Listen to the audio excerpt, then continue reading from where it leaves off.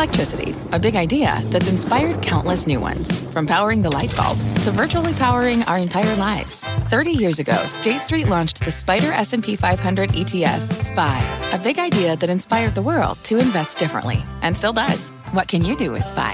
Before investing, consider the fund's investment objectives, risks, charges, and expenses. Visit ssga.com for a prospectus containing this and other information. Read it carefully before investing. SPY is subject to risks similar to those of stocks. All ETFs are subject to risk, including possible loss of principal. Alps Distributors, Inc. Distributor. You're listening to The Exchange. Here's today's show. Yes, he is. Thank you, Scott. Hi, everybody. I'm Kelly Evans. A roller coaster 24 hours since the Fed's meeting yesterday. Futures plunged last night, then stocks surged at the open, and then the S&P just went negative. Looks like we're back in the green a little bit.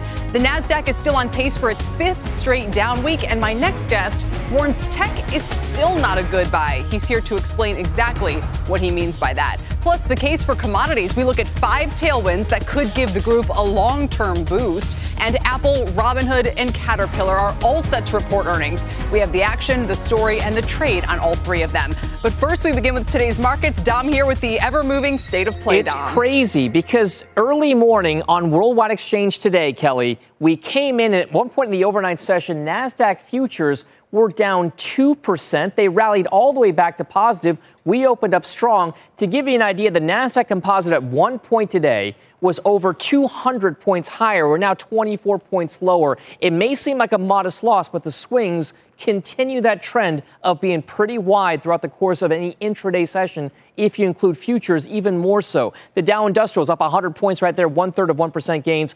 43.54 the last trade for the S&P 500. That's up about 0.1%. We're well off our session highs for all 3 major indices here, so keep an eye on those.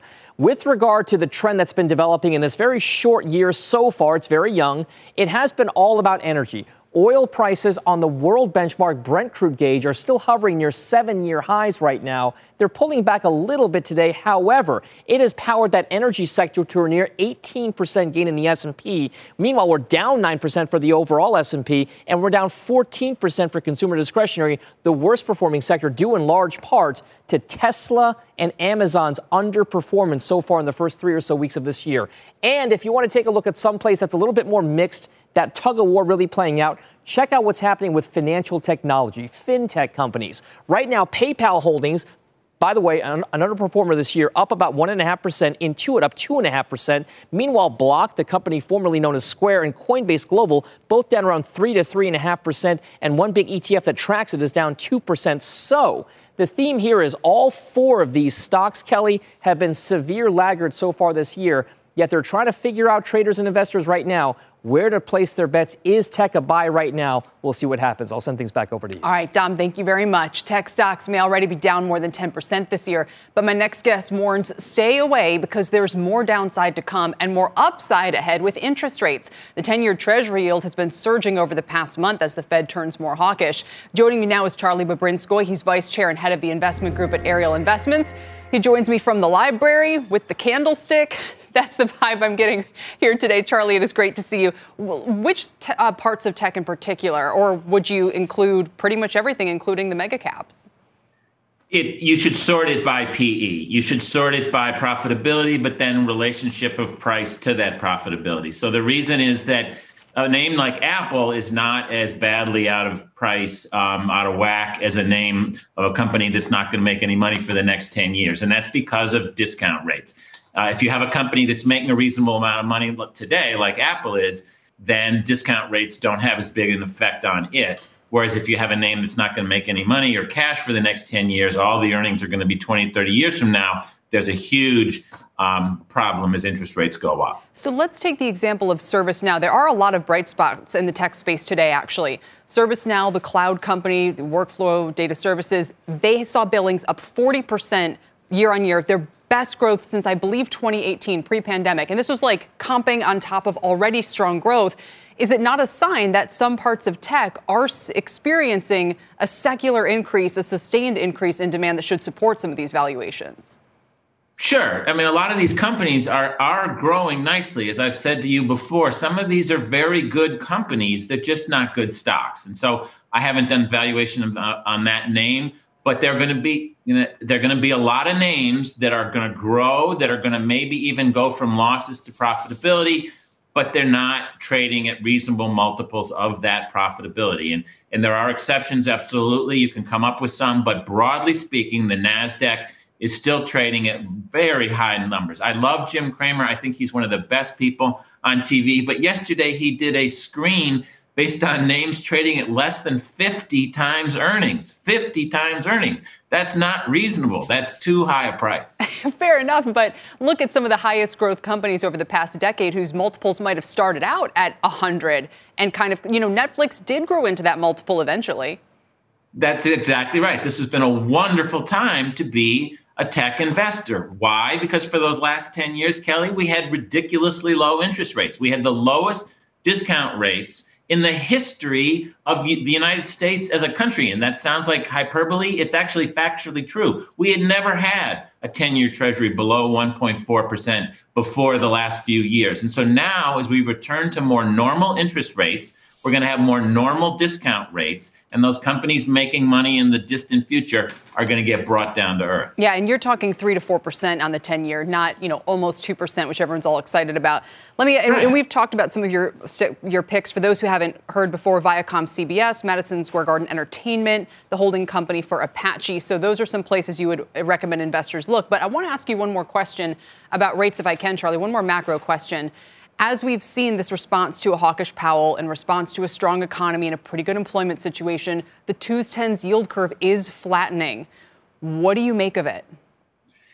Yeah, I've almost given up trying to make sense of the bond market, which has accepted negative real yields, and it should be going up much higher. I will say that you have to think of the bond market as more of an insurance policy than maybe even an asset class, an investable asset class. We have, as you're saying, the curve was starting to look like this, and now it's starting to look like this. And 2s to 10 is flattening out. I think that's mostly a trading phenomenon. I think that's mostly a hedge fund phenomenon. But it is not great for banks, which do better in a steep yield curve. So the 2 to 10s flattening is not great for some of my value stocks. Yeah, well, the market's about to go negative, at least the Dow again here, Charlie. So as the S&P has turned negative and this has been such a tough month, what are your parting words of advice for investors here? Inflation, inflation, inflation. The money supply is up 40% from 2 years ago. You called Powell hawkish. You can't have Powell and hawkish in the same sentence. They are continuing to increase the money supply. We are going to have inflation for a lot longer and a lot higher than people think, and you have to invest accordingly. All right. Charlie, great to have you here today. Thank you so much. We appreciate it. Thanks, Kelly. Charlie Babrinskoy with Ariel Investments. On that note, remember that big spike we saw during Chair Powell's press conference yesterday in rates when the 10-year shot up to 185? As of right now, we've come all the way back to where we were before that decision even came out, around 178. Rick Santelli is out at the CME with more on rates, including the results of the 7-year top of this hour. Rick? Yes, and let's start out with the 7-year really quick. I gave it a B+, mainly because it had a bit of a tail, meaning the when issued market was a bit lower than the actual yield came out, but it wasn't much. All the other metrics were very good, above average. There was one that was outstanding. It's the buffet table metric. Dealers only took 14.5% of the auction, which means investors took the rest. That was the smallest number since Jan of 2018. And like golf, smaller is better. Now let's go to the markets.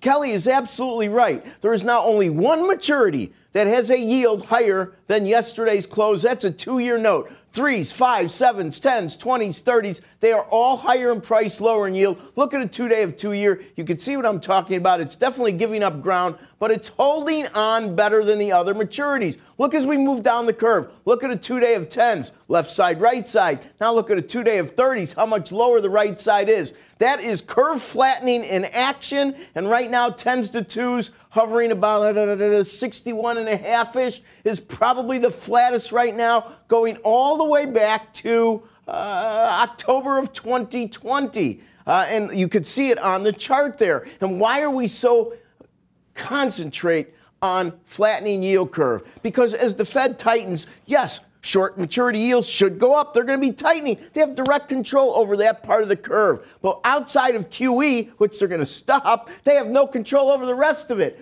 And steepening is a good thing because flattening or inverting when short rates are higher than long rates, period, that calls for a recession. And knee-jerk reaction of investors, well, you say the R word, we know what happens. And finally, what's going on with Fed Fund futures? Here's a life of the contract chart of December 22 Fed Fund futures, the end of this year. That is the simplest way to look. At 98.80, it's pricing now 5 in. And by the way, this is going to be the lowest contract close outside of the first few days of 2020 for this contract. Kelly, back to you. It is a topsy-turvy environment right now. Rick, thank you so much. We appreciate it. Rick Santelli.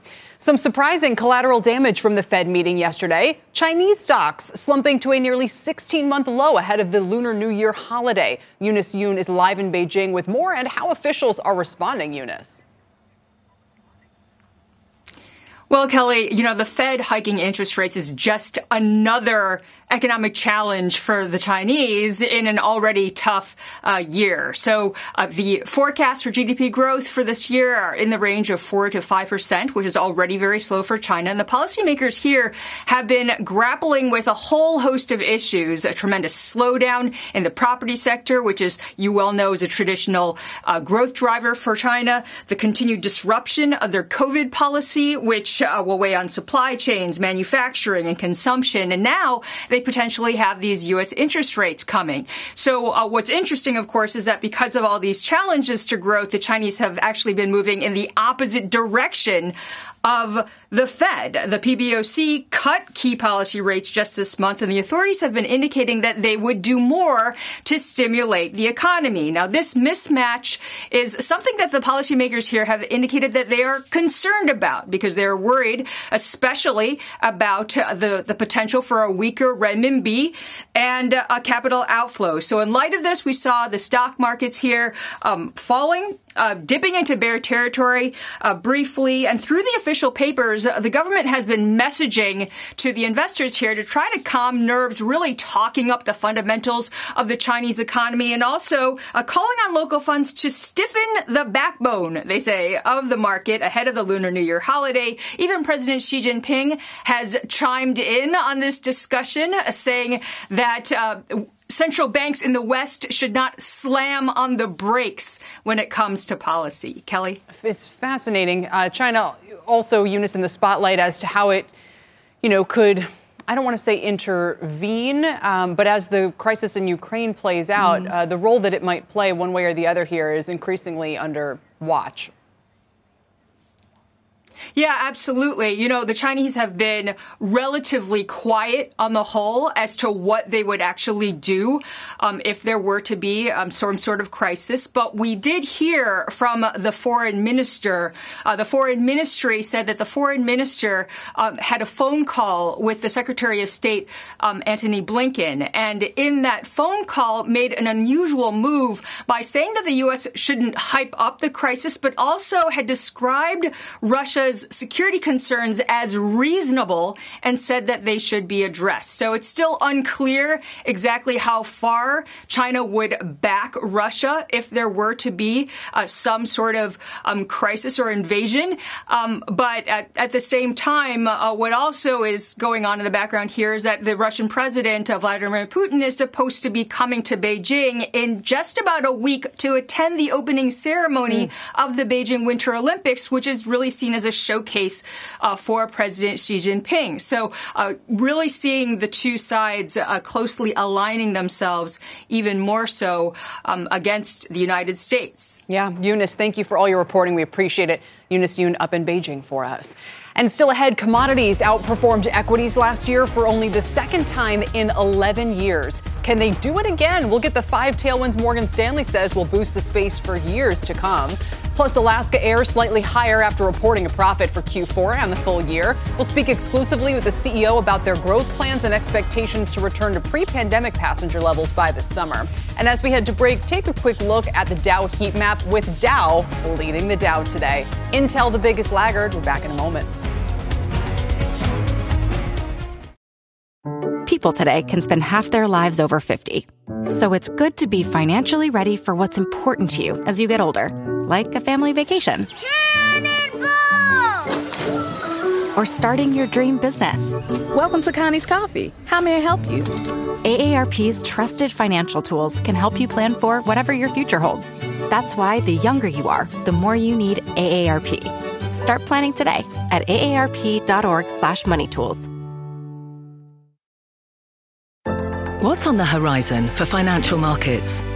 At PGIM, it's a question that over 1,400 investment professionals relentlessly research in pursuit of your long-term goals. Specialized across asset classes, but united in collaboration, our teams provide global and local expertise. Our investments shape tomorrow, today. Pursue your tomorrow with PGIM, a leading global asset manager.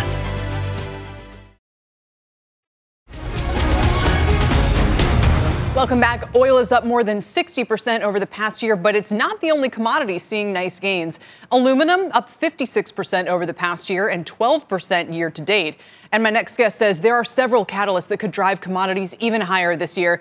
Joining me now is Martin Ratz. He's Morgan Stanley's chief commodity strategist.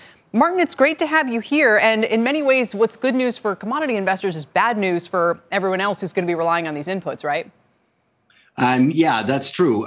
The factor that binds everything together is, of course, is inflation. We've seen inflation pick up. That is historically great for commodities. Commodities provide good inflation protection. They've done so once again over the last sort of 12, 18 months. But inflation also drives rates. And when rates go up, then particularly long duration assets with cash flows far out, some of the popular equity sectors don't do so well when rates go up. And in that sense, rising inflation, driving rates higher, favors commodities over equities. Yeah, and I don't think of commodities typically as a great investment over the decades, but certainly they can have periods of strong outperformance. So which commodities in particular do you think are set up for a strong 2022? We think there's a very clean story in oil. Oil demand is coming back. We haven't been investing for some time. The oil price has already disconnected from the marginal cost of supply some time ago. That's not what the oil price is about at the moment. The oil price is searching for the level where simply some demand erosion starts to take place, because to balance the physical flow of oil over the course of 2022, that is what we need. We need a price that slows down this demand recovery. And that is a high price. It's not a price that is easy to estimate. We put it at $100 a barrel. It could be higher, but we're still in that part of the oil recovery where oil can go higher. Having said that, though, pretty good fundamentals for aluminium, for nickel, iron ore, sugar for that matter, a bit of a derivative play on oil, but there is also a lot to play for there. So aluminum, nickel, iron ore. What about copper, which people seem to be so bullish about because of the energy transition? Yeah, no, the energy transition features so widely across all of these commodities. There are several commodities where the energy transition over the coming years will create very significant amount of new demand. Copper is one of them. Lithium is another one. Cobalt, nickel.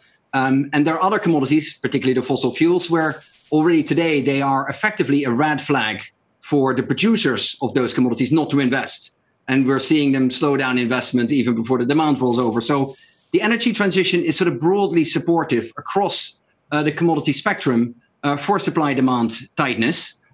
Be it through the demand side or the supply side.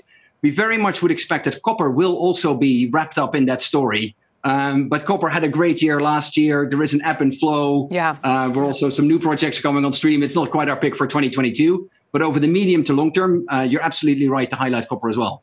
And let's talk about carbon credits, which are a new commodity class, had this incredible year last year, seemed to have a lot of structural support, but you actually think there could be some downside. Well, look, it falls a little bit in the story of sort of their structural trends, which on the whole, across the commodity complex, we would argue are quite positive. But then there are cyclical overlays and there's the natural ebb and flow of the market. Last year, environmental awareness, COP26, put the carbon credits in a tremendous amount of focus. Having said that, though, nothing goes ever in a straight line. We forecast higher prices for carbon credits sort of 2 to 3 to 4 years out. But given the enormous run-up that we've just had, we think it's time for somewhat of a setback in carbon credits. All right. So sugar, iron ore, aluminum, say it the American way, and a few others. Martin, thanks so much for your time today. It's great to have you. My pleasure. Martin Ratz with Morgan Stanley. And still ahead, we'll give you the action, the trade, and the story on 3 key names ahead of their results. If you're using Robinhood to trade Apple and maybe dabble in some Caterpillar, let's just say this edition of Earnings Exchange is made for you. We're back in a moment. People today can spend half their lives over 50. So it's good to be financially ready for what's important to you as you get older, like a family vacation. Or starting your dream business. Welcome to Connie's Coffee. How may I help you? AARP's trusted financial tools can help you plan for whatever your future holds. That's why the younger you are, the more you need AARP. Start planning today at aarp.org/moneytools. At the UPS Store, we know things can get busy this upcoming holiday. You can count on us to be open and ready to help with any packing and shipping or anything else you might need. Is there anything you can't do? Actually, I don't have a good singing voice. The UPS... Nope. But our certified packing experts can pack and ship just about anything. At least that's good. The UPS Store. Be unstoppable. Most locations are independently owned. Product, services, pricing, and hours of operation may vary. See Center for details. Come in today to get your holiday goodies there on time.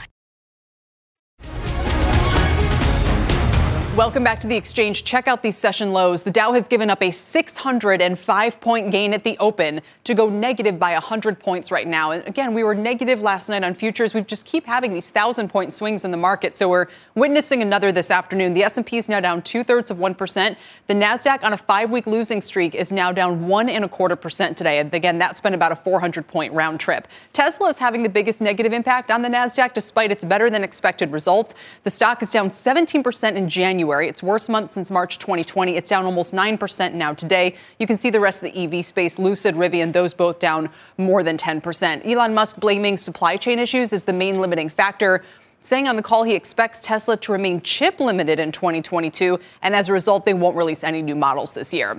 Speaking of chips, those stocks are giving up yesterday's gains after Teradyne's big miss on guidance. Take a look behind me here. It's the second one down 28% today, on pace for its worst day since 2000 as they hit a delay in new chip production. The SMH, the ETF, is having its worst month since May of 2019. It's down almost 5% back to 256 today.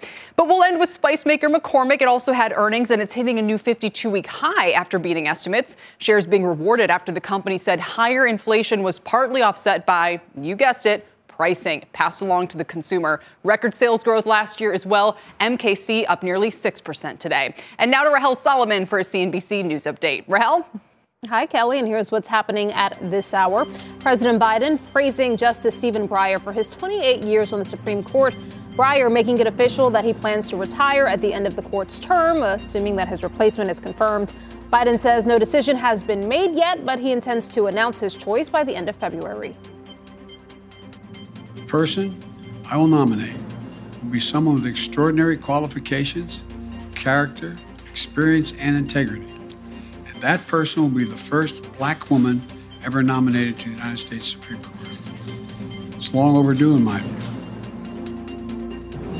Police say that 4 people are being questioned after the death of 6 people found in a Milwaukee duplex last week. And investigators say that multiple suspects targeted the 6 people, but no motive has been released and no charges have been filed at this point. And on the news tonight, policing on trial, the latest on the rare civil rights case of 3 officers involved in the killing of George Floyd and its implications for police departments across the country. That's tonight at 7 Eastern. And a Renaissance masterpiece by Botticelli has sold for $45 million, now considered one of his seminal works. The Man of Sorrows was long thought to be painted by someone else in Botticelli's workshop. The painting last sold at auction in 1963 for just $26,000. Kelly, I'll send it back to you. The whole auction process taking about 7 minutes, I hear. Wow, that's incredible. Beautiful. Rahel, thank you very much. Coming up, shares of Alaska Air slightly higher after earnings. The CEO joins us live for an exclusive interview on when he expects air travel to return to pre-pandemic levels. We'll talk about 5G and more with the stock up just under 1%. We're back in a moment.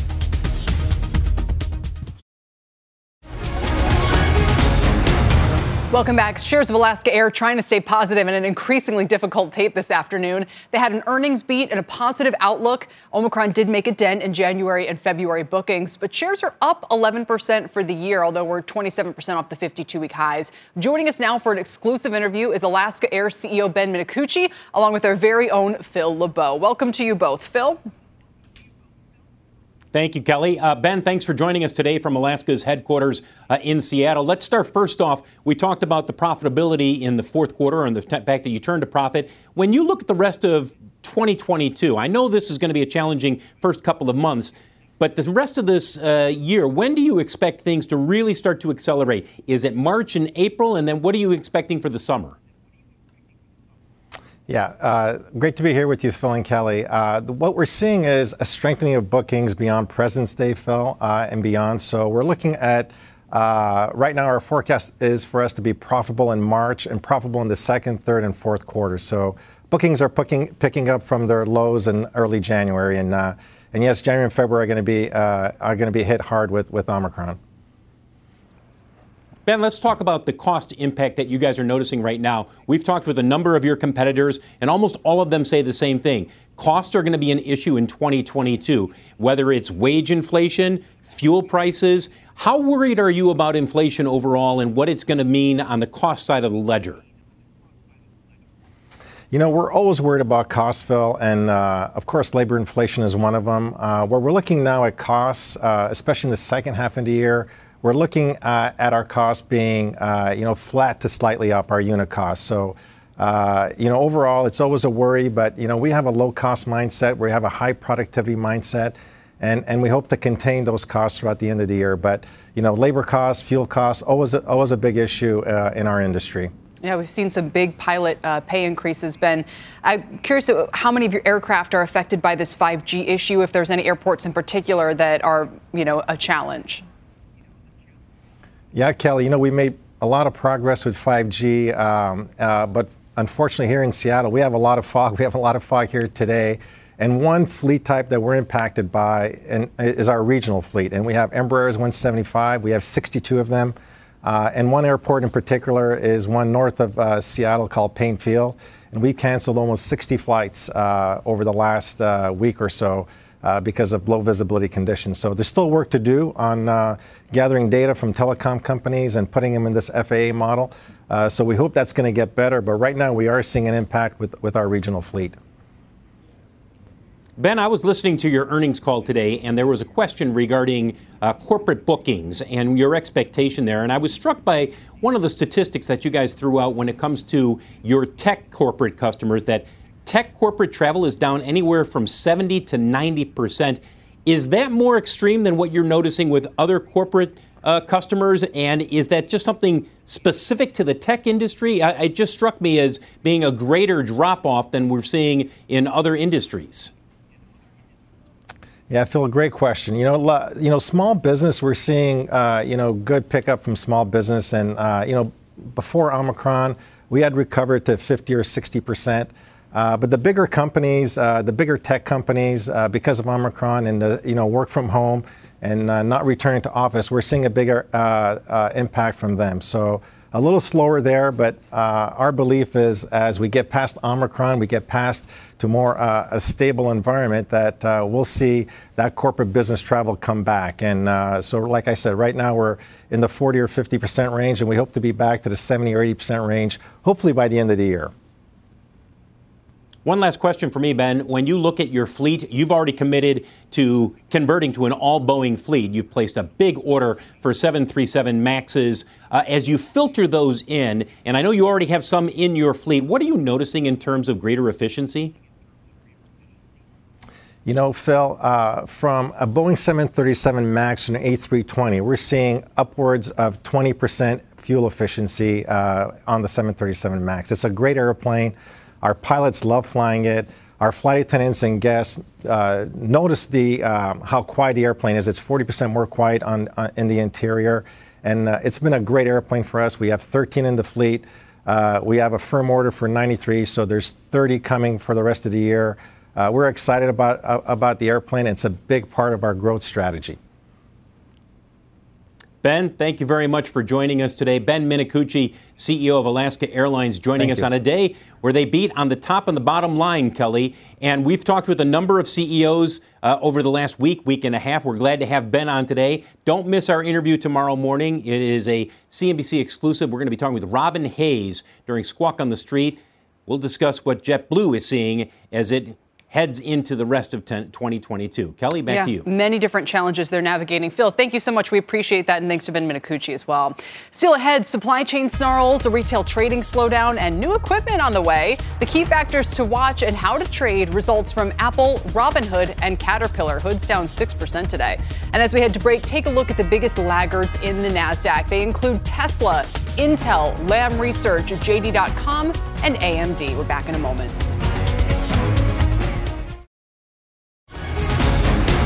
Welcome back. It's time for an earnings exchange. On today's docket, Apple, Robinhood, and Caterpillar. We will start with Apple, the largest company in the world. It reports tonight. It's been serving as sort of a bellwether for the market lately. The street listening for iPhone sales and services growth numbers. The stock is still down 10% this month after touching that $3 trillion mark to start the year. Can they beat supply chain concerns and continue some of the upside surprises in tech? Let's bring in Julia Borson for the story here. And Chris Grisanti is Chief Equity Strategist and Senior Portfolio Manager at MAI Capital Management. He has our trades today. Welcome to you both. Julia, Apple is going to be a biggie. It's going to be a biggie, and I think you laid it out exactly right, Kelly. The two issues here, and these are conflicting issues, are on the downside, what is the negative implication, the negative impact of those supply chain constraints and the chip shortages? On the other hand of this equation, Kelly, you have the fact that Apple tends to be better at managing those constraints than pretty much anyone else in this space, and there is expected to be significant demand for the new iPhone, also those new Macs. So we're really going to be watching momentum around those device sales. And specifically, since Apple isn't really giving guidance, to understand what the trend was over the course of the quarter. I think analysts are going to be very interested to understand whether iPhone demand, did it taper off into the end of the year, or did it continue to be strong? Trying to understand if that demand was front-loaded is an indication of what to expect for the first quarter. And then, of course, Kelly, services are an increasingly important piece of Apple's business. So we'll be watching that as well. Maybe some commentary around wearables. I know there's been a lot of talk about maybe some new augmented reality glasses in the works, but then also things like the watch. And then, of course, you know, with the services business, what they see in terms of those trends. Sure. So the forward PE is down to just about 28. Again, the stock is at 159 today. Chris, what do you do with it?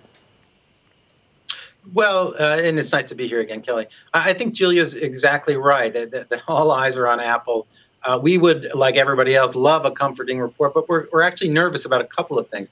First, and again, I point to Julia's stance of how did sales go through the quarter? We're a little afraid that there was a slowdown late in December. We'll see whether that's true on the commentary on the call, and that could lead to a weak March guide. The second thing we're a bit nervous about is services growth. Service growth, not surprisingly, grew hugely in the pandemic, well over 20%. The street expects 19% service growth in this quarter. We're expecting more 16, 17%. And I think that might disappoint. The final thing that gives me pause is Apple's PE ratio, as you just mentioned, is actually one of the most extended ones in the FANG world. The other stocks of Google and Facebook and even Amazon now is down to about an Apple multiple in next year's earnings. So we're a little bit afraid that Apple, which is growing slower than those companies, may be a little vulnerable. So that's what we're seeing. And you make an interesting point about the guidance, Chris, because in the Microsoft call, the earnings, the stock was initially down. The cloud growth slowed to more than 50%. But then in the call, they said, well, we think it will accelerate this quarter. But Apple, aren't they traditionally more conservative in their guidance? I think that's true. And also, Microsoft doesn't have supply chain issues. Apple does, as Julia pointed out. So all eyes are going to be on, hey, could you get enough parts? And there's obviously lots of parts for an iPhone. And so were they able to conquer that? And they've done an enviable job of doing that in the past. We'll see how well they do it in this quarter. Yeah, chips a constraint on Tesla. Teradyne, which is one of Apple's customers, down big today as well. We appreciate it, Julia, all the reporting. We'll see you in a little bit. Julia Borson on Apple. Meantime, Robinhood set to report for just the third time as a public company. The shares are down nearly 70% just since their last release, and they're 85% below their 52-week high. They've got regulatory concerns, market volatility, waning meme stock mania. So what can turn the stock around? Kate Rooney has the story on Hood, which is having another tough session, Kate.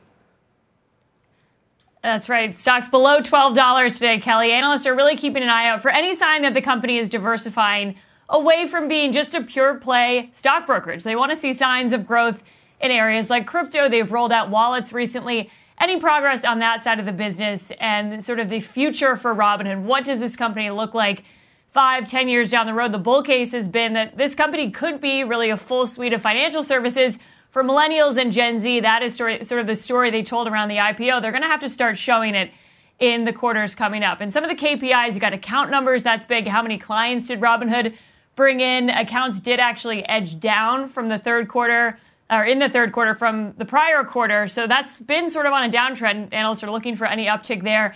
Transaction-based revenue is still really their bread and butter. That's how they make most of their money. And then guidance. I mean, they guided lower for revenue on the quarter. They're expecting a loss in this current quarter.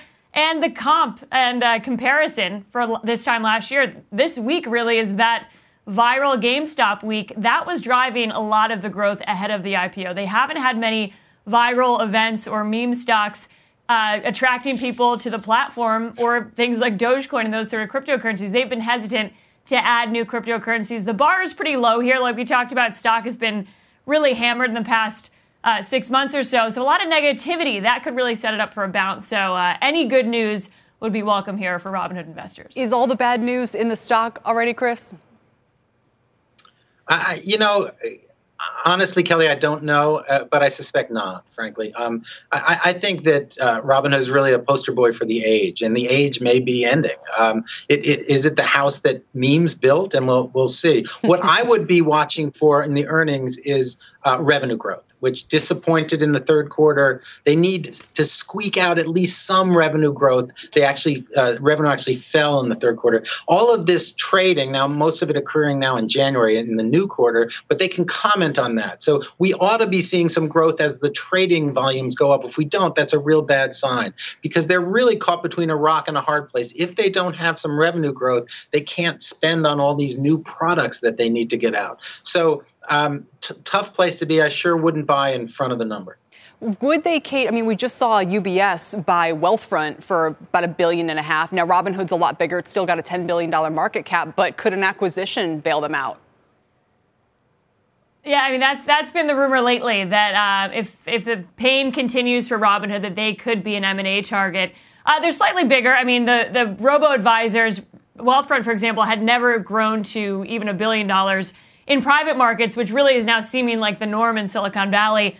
Wealthfront, hadn't seen the type of user growth and engagement that a name like Robinhood did. Although it used to be that Robinhood was in more of a position to do M&A. Right. They haven't grown revenue. They, haven't done much of that. So I think they're going to have to prove that they can sort of stand alone here. Too soon to tell, I think, on M&A, but that has definitely been the rumor out there and sort of the buzz around the company. If the stock keeps going down, do they become a target? Yeah, they're sort of in that mushy middle, aren't they? Not small enough maybe to be that palatable, but obviously not the size they once were. We'll leave it there and see what happens. Kate, thank you very much, Kate Rooney. And we'll move along to Caterpillar, reporting tomorrow, historically used to gauge economic growth here, even in China. Shares outperforming the broader market this year. It's been one place to go if you want a nice 4% gain since January. Down today, though, the street keeping an eye out for equipment announcements. Seema Modi has the story on Cat for us. Seema? Kelly, the closure of 2021 should have put an end to some of the worries that investors had around industrials, but supply chain issues, as General Electric revealed earlier this week, clearly haven't gone away. CEO Larry Culp telling me they're redesigning parts, doing all they can on that front. 3M, the focus on that earnings report was on pricing power. So that sort of offset those concerns around supply chain, the inflation effect, and allowed shares of 3M to rebound. And I guess the question now is, where does Caterpillar fit into all of this? It is the largest of the three industrials. Shares have outperformed its competitors this year. A number of upgrades from Citi to JP Morgan. And it's coming off a strong third quarter update where revenue grew 25% year over year, fueled by construction, mining, Now, lower interest rates have played a significant role in the construction boom that we've seen across America, Kelly. Does a more aggressive Fed, does that slow that down? A question that will likely come up on the earnings call. The other thing to take into account is oil. The massive rise we've seen in oil prices over the past year, that has helped Caterpillar's energy and oil equipment business really outperform. What is the outlook there? It could provide some broader guidance for energy investors. Great point. Kind of a different way to play energy if you're scared of the energy stocks themselves. Chris, what would you do with Cat? Well, I'd wait to see the number, but what we suspect is that there will be some supply chain issues with Cat. Kelly, I love talking about these stocks that make real stuff. We don't have to talk about tech for a change. We're talking construction and mining and energy. And my bet is there's supply chain issues, but if there's weakness, I would buy on the weakness, because these cycles that SEMA talks about, they don't last for a quarter or two. They last for several years. And so we're just, to me, at the beginning of this kind of inflation-fueled energy commodity mining boom, and Caterpillar is the way to play that. So if you get any weakness because they can't meet demand, I think that's a real good opportunity, and that's the way I'd play it. But would there a reason why you wouldn't just buy it here flat out? Yeah, because I'm afraid that we're afraid that they're going to miss earnings. Again, we think it's going to be because of supply chain issues. Yeah. Whether the market in this current environment takes any excuse for a miss, I'd rather wait and see. And if it's up a couple of percent, this is, again, a long cycle. You could buy it up a couple of percent, but I'd rather see if you get a chance to buy it on some weakness. All right, 211 is how we're trading into that report tomorrow. Chris, thank you. It's great to have you, Chris Grisanti, with our trades today. SEMA, thank you very much as well for your reporting on CAT. And coming up, this ETF is on pace for its worst month in 6 years, with 94% of its components in a bear market. How much lower can it go? That's next. Welcome back to The Exchange. I'm Christina Partsinevelos. The struggle is real for biotech. The Spider Biotech ETF XBI down more than 20% just this year alone, and on pace for its 5th monthly decline in a row. And this would be the longest downward slide on record. The last time we saw such a monthly drop was about 6 years ago. Under the hood, though, over 90% of its constituents are trading more than 20% off of their 52-week high, bear market territory. Another wildly followed biotech ETF, IBB, plunging 17% this month alone. The biggest laggards, Novavax and Moderna, both down about 40%. And there are no company-specific drivers, but rather just a recalculation of the industry after a surge in early 2021 on COVID vaccine adoption. You've got new strains now, which means figuring out new vaccines, a lot of work, costs go up, and then you've got government mandates seen as a boon for manufacturers are now hitting judicial roadblocks. And then lastly, lockdowns are starting to ease across the globe. Investors are realizing the world is trying to move on. Yeah, already a tough year, a tougher one now. Christina, thanks. Up next, it's the device that warned users from pro athletes to the company's own CEO that they had COVID before they even felt sick. We'll talk to Whoop CEO Will Ahmed next. Before we head to break, here's some show and tell, where we show you a chart and tell the story. Shares of Intel down 6% despite reporting better than expected results, but it's the details the chipmaker narrowly missed on the already lowered expectations for profit margin forecast. CEO Pat Gelsinger told Tech Check earlier, well, Intel's playing the long game. On the foundry business, hey, this is a long play. Customers, it takes a couple of years for them to move designs into new foundries. And it's a business model expansion for Intel. And as I said on the call yesterday, hey, we're a bit ahead of the schedule that I set for that, the momentum that we're seeing from the customer and the industry.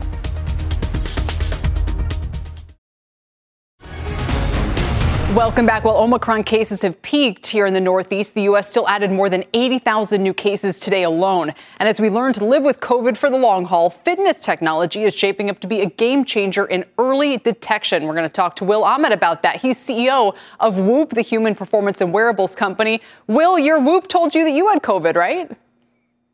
Well, good to see you, Kelly. I think like many people, I was feeling pretty lousy in December. And I was trying to figure out, do I just have a cold or the flu, or do I have COVID? And of course, I've been wearing my Whoop now for years and measuring everything about my baselines. And an advantage to measuring your baselines is you can understand when there's a meaningful deviation and when that deviation may matter. So I had seen really all my data out of whack when I was feeling sick. But what I didn't know is, did I have COVID? And I actually got back-to-back negative tests. So I did too. I got 2 negative PCR tests while I was symptomatic, and I didn't test positive till day 9. Yeah, and we'll get into why that may have happened. So unfortunately, though, on Whoop, I saw I had this huge respiratory rate spike. And respiratory rate is your number of breaths in a minute, essentially. And because COVID, for the most part, is a lower respiratory tract infection, it causes your breathing to be disrupted.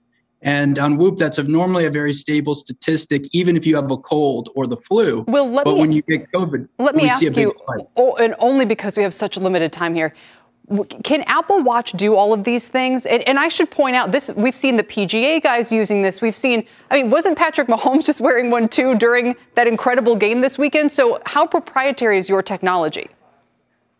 Well, fortunately, we have a real focus on health monitoring. We've certainly been out ahead publishing research on respiratory rate.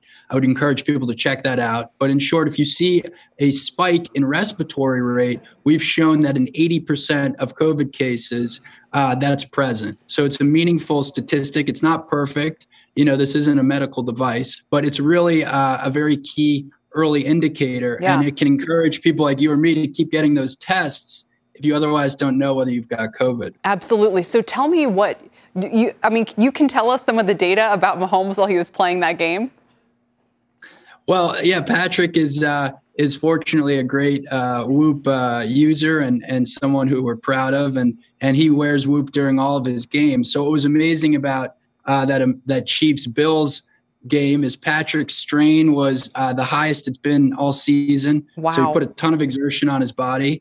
But when it comes to his heart rate, we actually saw that he had a lower heart rate often when he was on the field versus when he was watching the end of the game or the other team on the field. I totally understand. There's a guy who's got ice in his veins, right? Yeah. And he feels calm when he's in control. Yes, exactly. He had a 170 heart rate. I think I get that just walking up a flight of stairs. Will, thank you so much for bringing us all this data. We hope to see you again soon. Okay, thank you, Kelly. Will Ahmed of Whoop. That does it for The Exchange, everybody. You've been listening to The Exchange. Make sure you're subscribed to get each episode every day, same time, same place. People today can spend half their lives over 50. So it's good to be financially ready for what's important to you as you get older, like a family vacation. Or starting your dream business. Welcome to Connie's Coffee. How may I help you? AARP's trusted financial tools can help you plan for whatever your future holds. That's why the younger you are, the more you need AARP. Start planning today at aarp.org/moneytools.